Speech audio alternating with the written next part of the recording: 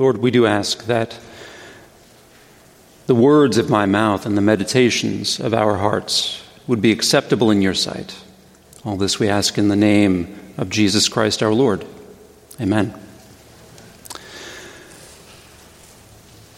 So I realize I've only been here a few weeks, and I don't want to be presumptive on our relationship as pastor and congregation, but I do feel as though we have enough mileage on our relationship, shall we say, for me to share some personal facts about myself.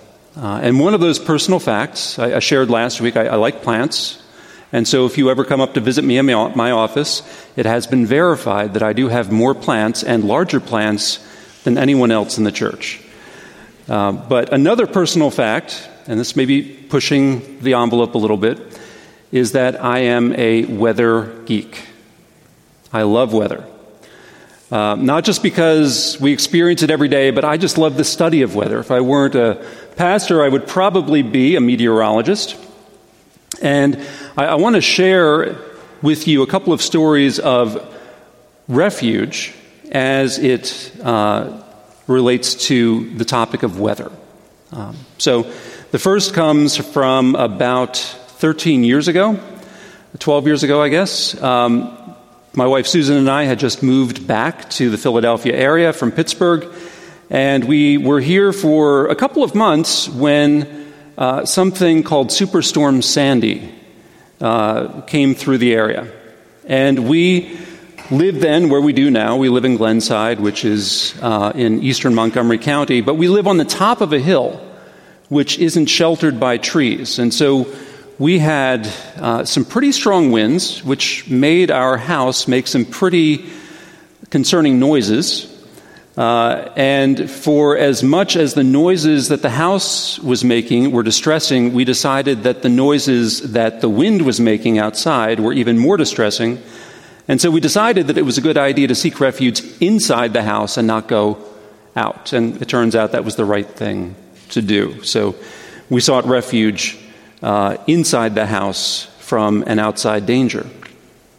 But then there was another weather-related incident which happened a few years prior when my wife Susan and I were in central Ohio. This happened in May.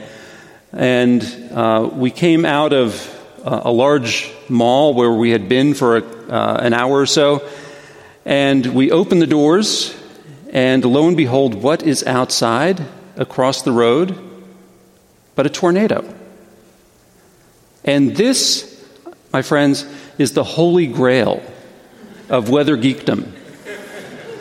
This is what I felt I had been waiting my whole life for, to finally see a tornado in person. So if you talk with Susan about this, you will find that she did not share my enthusiasm. And as Susan is generally known as the Geiger with more wisdom and capacity for self-care, she advocated for us to not go after the tornado in the car, as I wanted to do, but rather to go back inside the building and seek shelter, to find refuge inside the building, even though we had come out. So a couple of silly stories, both of which are true, but they point to the fact that we face many dangers, many challenges outside of us, from which we want to run and hide. There are things that happen to us every day that make us want to find a refuge, to find a hiding place, to find a safe harbor. And that's where we find David as the author of Psalm 7 this evening. Now, I read the superscription to Psalm 7 prior to verse 1 because it's uniquely helpful in setting the context for what it looks like to seek refuge in the midst of hard times. And just a little Hebrew geek thing. In the Hebrew Bible, the Old Testament was written primarily in Hebrew. There are actually 18 verses in Psalm 7, the first of which is what we see in our English Bibles as the superscription. And so it's actually part of Scripture, which is all the more reason to read that superscription tonight. But it gives us a setting for what David is going through.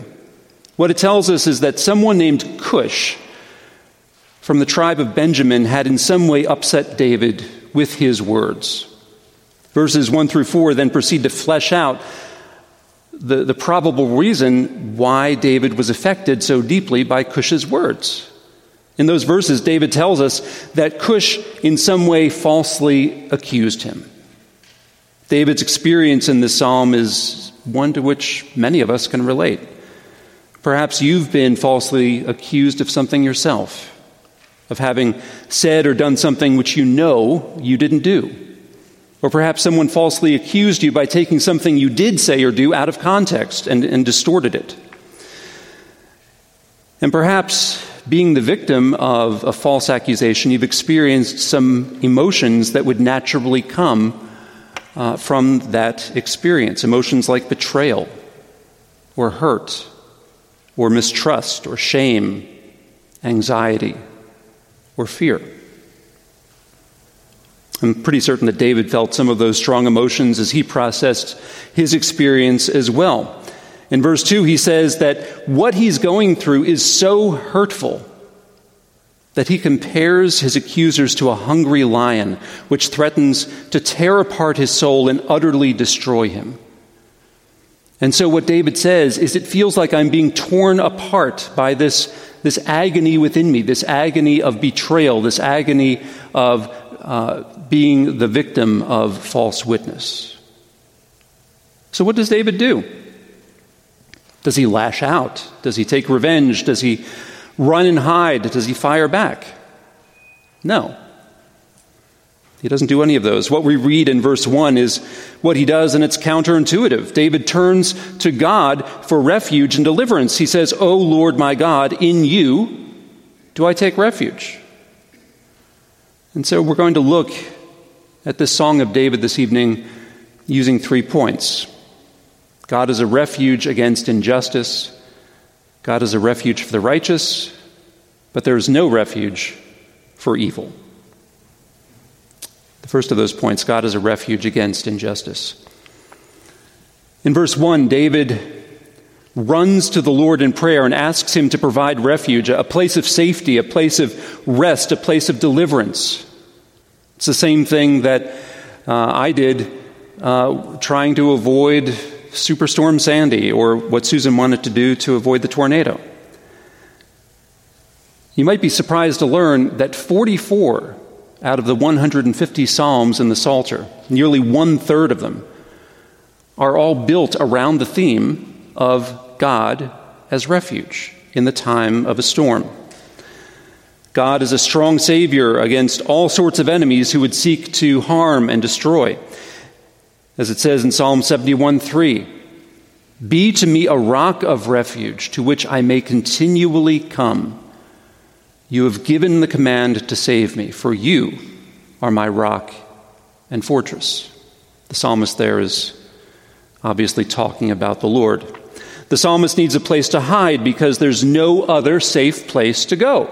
There's no refuge that will suffice. There's no defendable place. He knows that God is the best and the only refuge for him.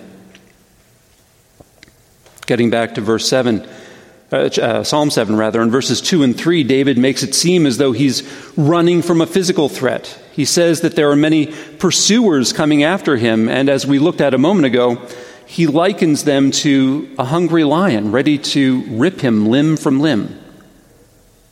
But David's faced lions before. He used to be a shepherd. In 1 Samuel 17, the then teenage David says this to King Saul as he convinces Saul to let him go out and battle against the giant Goliath, who had come to intimidate and make war against the army of Israel. And so if you have a Bible in front of you, please keep a finger in Psalm 7 and flip over to 1 Samuel chapter 17.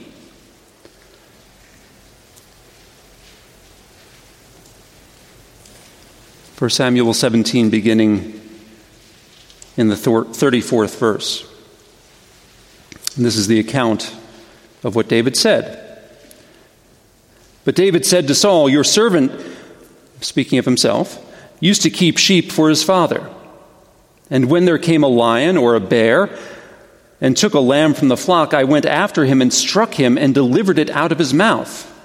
And if he arose against me, I caught him by his beard and struck him and killed him. Your servant has struck down both lions and bears, and this uncircumcised Philistine shall be like one of them, for he has defied the armies of the living God."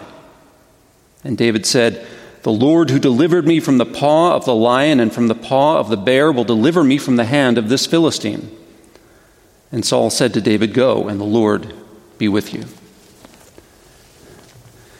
So before, when David faced actual lions, he defeated them with the Lord's help. But there's something bigger than that David fears here.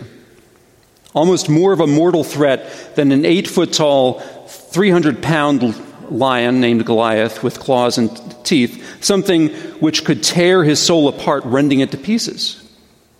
I think what David feels here is that unique threat, that unique pain of having his reputation ripped apart, probably publicly and probably by someone whom he knew and trusted and loved. And doesn't deceit or false witness always hurt more when it comes from a trusted friend or a family member? We don't know who this man Cush was, but we do know that he was from the tribe of Benjamin. And for David to have been impacted so deeply by his words, he must have been someone whom David loved and trusted deeply. Perhaps he was a relative of David's predecessor, Saul. Perhaps he was a member of David's court or was the father of one of his wives. That's all speculation, but suffice it to say that Cush was likely someone whom David loved and trusted. Otherwise, his words wouldn't have cut so deeply or hurt so much. Moving on in verses 3 through 5, David pleads his innocence in this matter to the Lord. It's clear that David feels as though Cush's words, whatever they happened to be, were unjustified and untrue.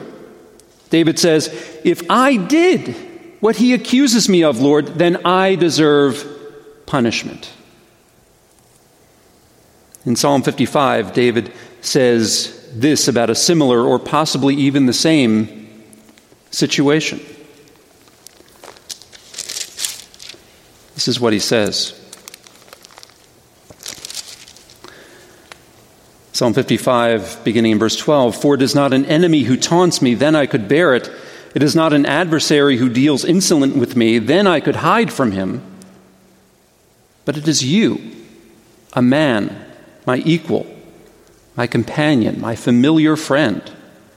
We used to take sweet counsel together within God's house. We walked in the throng." So in Psalm 55, David's reflecting on the pain that comes from being wounded by a friend, by a loved one. And when a close friend or family member betrays us, there is a unique pain, a particular feeling of betrayal that cuts deeply and painfully. And that's because the pain we experience when we're accused or lied to is directly proportional to the investment we have in relationship with that other person. Perhaps you've experienced the situation or something similar. Maybe your situation hurt so much that it drove you to seek the Lord because he is the only one who could possibly help. In another place and concerning another situation, in Psalm 60, David says to the Lord, "You have made your people see hard things. You've given us wine that makes us stagger, that we might flee to you." Have you been in that place? Have you received hard providences from the Lord? Have you experienced the consequences of your own sin or suffered because of the sin of others against you? in ways that make you feel exposed and deeply wounded and vulnerable. Well, just like David says here in Psalm 60, this is an invitation from the Lord to flee to him because he is the one who is uniquely able to help. He's the one who is uniquely able to comfort. He's the one who is uniquely able to defend the defenseless. God's invitation to you, to me, to all of us, is that we would come to him and find in him a refuge, a healer, a friend who can comfort and understand. One additional thought before we leave this point, and that is, when accused, we always have a choice about how to respond, and that choice essentially boils down to one of two basic responses. Either we find our refuge in the Lord, or we find our refuge in some other fortress that we've built for ourselves. And those self-made fortresses rather often seem like good options. We think that they're pretty steady because we've made them ourselves. We've supervised their construction. They may seem effective for a while, but in the end, we're always worse off. What are some examples of those do-it-yourself refuges? Some of them are pride, or rage, or self-justification, or blame-shifting. Sometimes, though, instead of trying to find refuge, we just try to run away.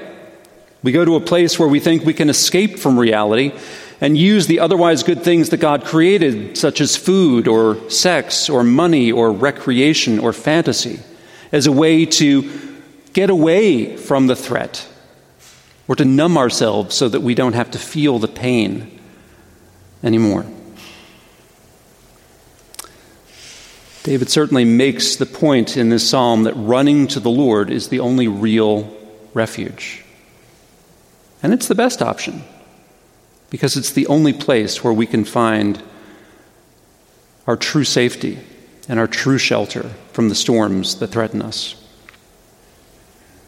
The second point, God is a refuge for the righteous.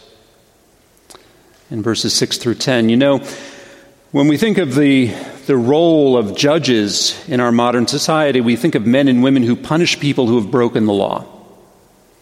Think of TV shows like Perry Mason or Judge Judy. We watch these shows to see justice meted out and to watch people who tried to get away with something get their just desserts in the end. But that's not what judges did in ancient biblical times. Judges were meant to decide disputes between members of society and uphold the rights of the innocent. Think of David's own son, Solomon, who wisely decided between the two mothers who claimed the same baby. Or think about Jesus' parable of the persistent widow in Luke 18, where the widow kept going to the judge, pleading, "Give me justice against my adversary." And that's exactly the plea that David makes to God here in Psalm 7. In Psalm 7, verse 8, he cries out to God, "Judge me, O Lord, according to my righteousness and according to the integrity that is within me." And I want to camp out with this verse for a moment, because David's request is that God, as the capital J judge of the universe, looks at the merits of the case and finds that David is innocent in the matter. And there's something that is kind of difficult to parse out here, because when David appeals to my righteousness, the righteousness that David himself possessed, his record of good deeds and righteousness before the Lord, when he appeals to that in verse 8, he isn't at all claiming that he's sinless. David knows that he is a sinful man. In Psalm 31, another one of the Psalms written by him, which begins, "In you, O Lord, do I take refuge," he confesses in verse 10, "My strength fails because of my iniquity, and my bones waste away." So the righteousness of which David speaks in Psalm 7 is righteousness in a relative sense. as it comes to bear in the matter of his conflict with Cush. In other words, what David's saying is, examine the facts of the case and see that I am the righteous one in this matter.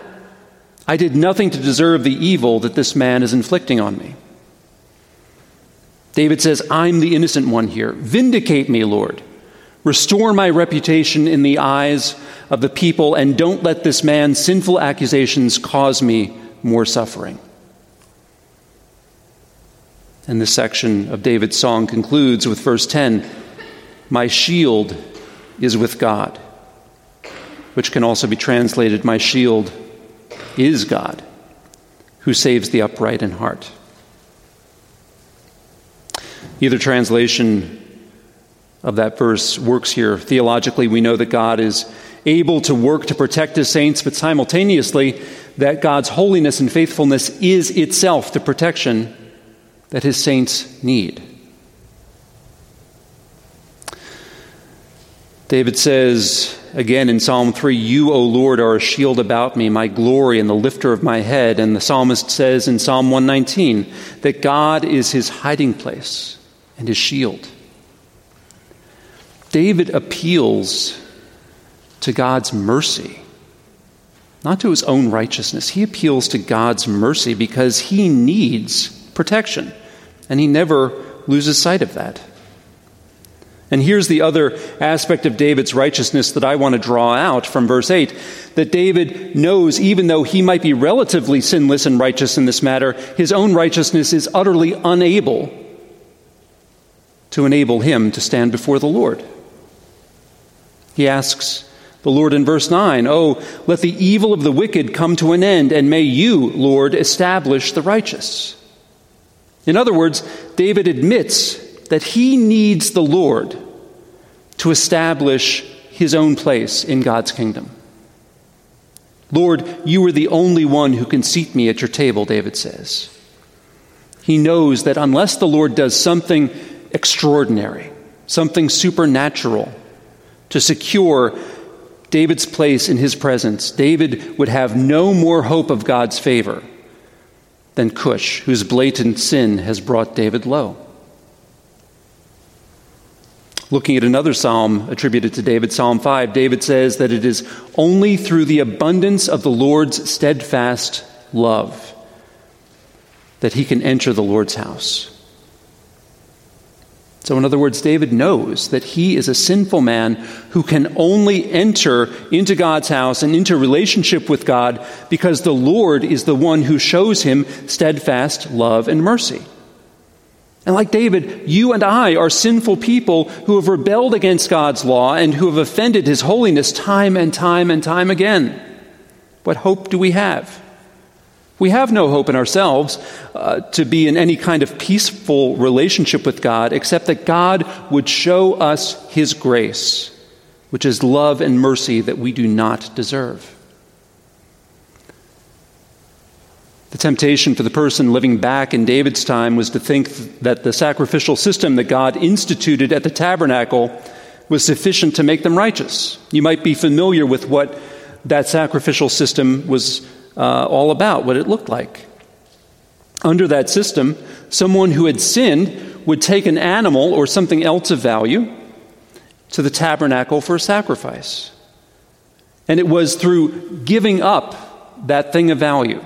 If it was an animal, it was shedding that animal's blood. That blood would substitute for that person's blood. That blood would flow down the altar as evidence that God's righteous judgment had been satisfied. The penalty of sin is death, and this innocent one died in the place of the guilty one who deserved punishment. That's the system that David lived under.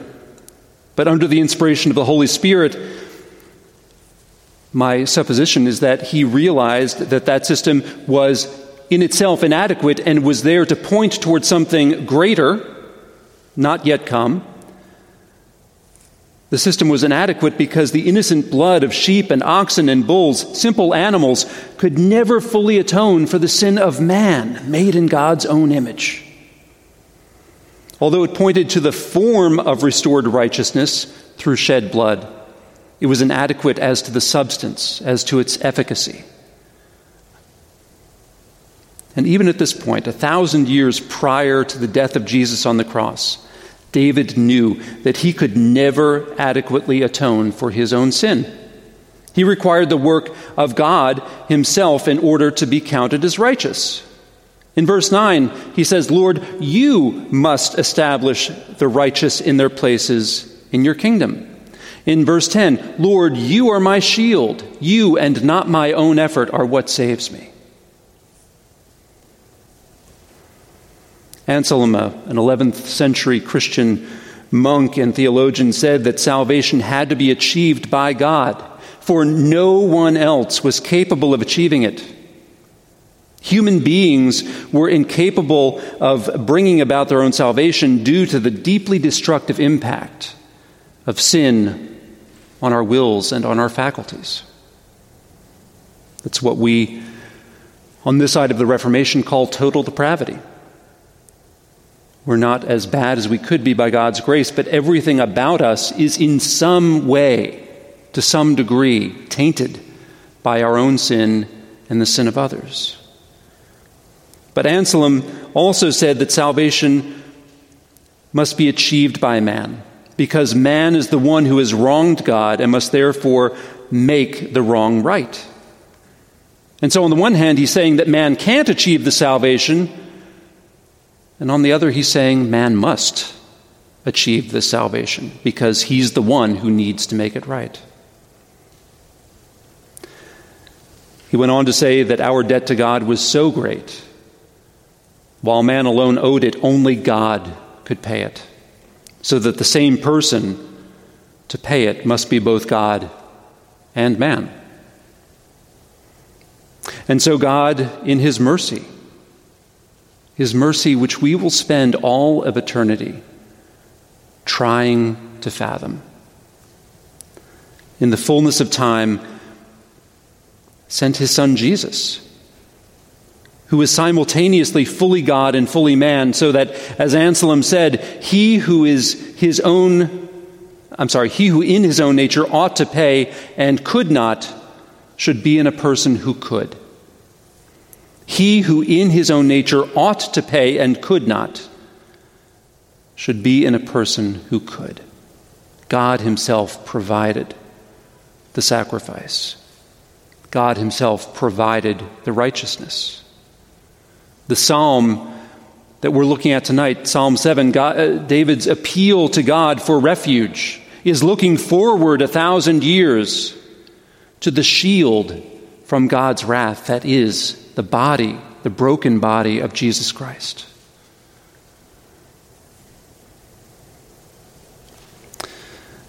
As the prophet Habakkuk wrote when he was prophesying about the coming of the God-man, Jesus, 300 years after David's time, he said, "The righteous shall live by his faith," looking forward to Jesus. And that's the refuge for the righteous to which David appealed, even though there's no way he could have fully understood it at the time. And it's the refuge in which we now live as Christians. And the final point, no refuge for evil. God is indeed a righteous judge, and as David points out in verse 11, a God who feels indignation every day. And we shouldn't take that term indignation lightly. It's not as though God isn't moved by our sin and rebellion. As David points out here, his anger against sin is constant. And the warnings of God's judgment against sin in verses 12 through 16 are a sobering call to repentance for us. If we are unrepentant, David warns us, there are consequences, both eternal and natural. It would seem from verses 15 and 16 that many of the consequences to be suffered for unrepentant sin are things that occur in the natural realm. In a sense, the natural consequences of sin are that we reap what we sow. For those who trust in Jesus, our hope goes back to what David proclaims in verse 10, that our shield against the wrath of God is with God, or is God's own Son. We're saved because Jesus on the cross bore the eternal punishment for our sins that we could never bear, and he shields us from that unbearable agony. But there is a stern warning here for us, or perhaps especially for us, in verse 11, that our sin makes God indignant. Part of being in Christ and walking in repentance is that we would want to turn from sin and turn toward God in very practical ways. That's what Paul talks about in Romans chapter 2, verse 4, when he says, don't disparage or look lightly upon God's kindness toward you. It's meant to lead to your repentance.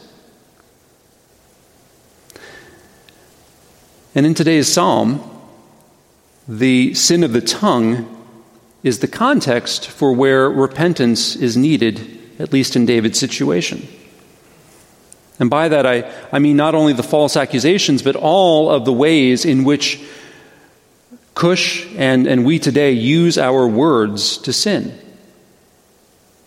There are many, many ways to do it. We do it through lying, through gossip, through boasting, through tearing one another down, through complaining, unloving criticism, coarse talk, cursing, even our silence, all fall into that category. Are there areas in your life where you sin using your words? Are there times when you're tempted to hold a grudge against someone else by rehearsing their sins over and over and over again in your mind or your heart? Are there times where you do not let go of someone else's sin, but repeat it over and over again to them as a way to punish them for what they've done? Are there times when you give someone the silent treatment? When you withdraw from a relationship with them, even though you might be in the very same room, as a way to exact punishment on them? Do you gossip? Even in the form of a prayer request, do you bring up the sins of others and ask others to pray for them? But what you're truly doing is rehearsing their sins in your heart. Where might the Lord be calling you to repent? Solomon, David's son, tells us in Proverbs 18:21, death and life are in the power of the tongue. Not in the power of the sword, they're in the power of the tongue. And those who love it will eat of its fruits. That brings us back to the concept of reaping what we sow with our words, and what David himself says in verses 15 and 16, that those who practice sin fall into the very same trap that they've dug for others. So what does repentance look like for the person who struggles with his or her tongue? It looks like asking the Lord in humility to examine their own heart and to give them grace to confess sin and to ask forgiveness. In some cases, it might even mean going to the person whom you have offended, even if they don't know that you've been talking about them, and confess that sin. Or it might look like going to the person in whose presence you've repeated that person's words or sin and asking for their forgiveness. But it also looks like practicing what David says in verse 17. He says, I will give to the Lord the thanks due to his righteousness, and I will sing praise to the name of the Lord, the Most High. In closing, if we truly rest in God's mercy because of Christ's righteousness and live lives of increasing thanksgiving for all God has done, a life of repentance will become increasingly natural for us in the place of sin. May it be so for us. Let's pray. Our Lord and Heavenly Father, we confess that we are sinful people who would so much rather create a refuge for ourselves rather than trusting in you to be our only and our best refuge. Lord, we ask that you would forgive us. We pray that you would give us grace to walk in repentance. Lord, examine our hearts. Show us if there is any unclean thing there, and lead us in the way of everlasting life. Show us what it looks like to be men and women who have tasted of the limitless mercy of God through Jesus Christ.